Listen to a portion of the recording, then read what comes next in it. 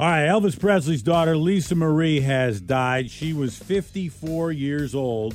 Lisa Marie went into cardiac arrest Thursday morning after she was brought to the hospital. Her heart had stopped several more times, and I guess she was suffering from stomach pains earlier in the morning, but no cause of death has been reported. She was the only child of Elvis and Priscilla. And she was at the Golden Globes Tuesday. She was there to support actor Austin Butler. He won Best Actor for his portrayal of Elvis. Oh, and she looked exactly like him, too. Some reporters say she was unsteady on her feet at the Golden Globes. And earlier this week, she was at Graceland to celebrate Elvis's birthday. She didn't sound good there when she addressed the crowd. And I saw pictures of her at the Golden Globes, and she didn't look great, but I don't know what she has looked like lately. It's kind of hard to tell. Lisa Marie was married 4 times, including a 2-year marriage to Michael Jackson in the mid-'90s and a 2-year marriage to Nicolas Cage in the early 2000s. I mean, Nicolas Cage is a strange dude, and the idea of marrying him is probably, that's a head-scratcher, but after you've been married to Michael Jackson, you probably figure it's nothing is pedestrian stuff yeah. here.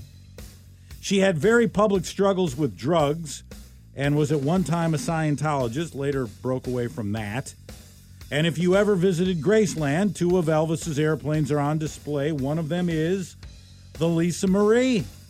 And I was... I see. When you said you were on the Lisa Marie. I was on the Lisa Marie when I went to Graceland about 5 years ago. And those were the pictures when we were talking about Elvis's planes the other day. I showed you some pictures on my phone from the plane with the conference room back there and the couches and the old black and white TVs in the plane. That's all from the Lisa Marie.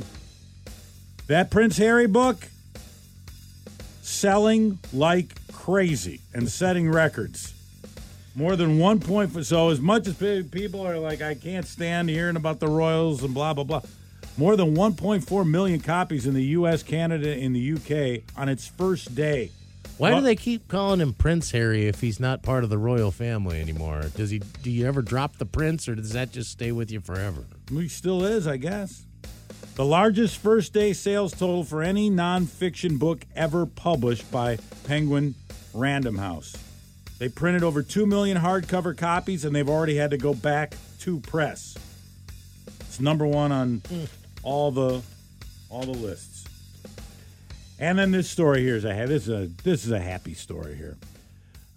John Fogerty. It's been a very public and at times angry battle for John Fogerty to get his publishing back. He has spent more than half his life being pretty bitter and vocal about not having it. The songwriting publishing was sold off a number of years ago. I think it was in 72. The band stopped recording in 1972, and he refused to play his Creedence songs. He didn't want the owner of the songs to get it to profit. To profit in any way, so he said, I'm not playing them. And for 25 years, John Fogerty did not perform Creedence songs. From 72 to 97, can you imagine that? Wow. A guy who... all 5 those number hits, 2 hits in the on the Billboard charts. all of that money, performance money, he turned down for a quarter of a century. No, I'm not going to do it. Night after night after night. Who knows how many millions of dollars he could have made on tour that he just said no because he would not do Creedence songs. Well, and his quote was, "I'm the dad of these songs. I created them. They never should have been taken away in the first place. The hijacking left a massive hole in me." Well, he got them back. He bought them back. He's not saying how much he paid for them, but he said, quote, "As of this January, I own my own songs again. This is something I thought would never be a possibility. After 50 years, I'm finally reunited with my songs. I also have a say in where and how my songs are used. Up until this year, that is something I have never been able to do. I'm looking forward to touring and celebrating this year. Over the last couple of years, so many artists have been going the other way and selling their publishing rights. This guy wants them back. Well, yeah. I want to own my own. When you haven't had them for 50, Yeah. you wrote those songs and you see that stuff being used here and there, and that was your stuff. I mean, those are your lyrics. Those are your songs, and you don't have any control over it. That's rough, man. Well, it says he signed the deal with Fantasy Records in 1968, but relinquished the royalties to the owner in 1980 in order to get out of the contract.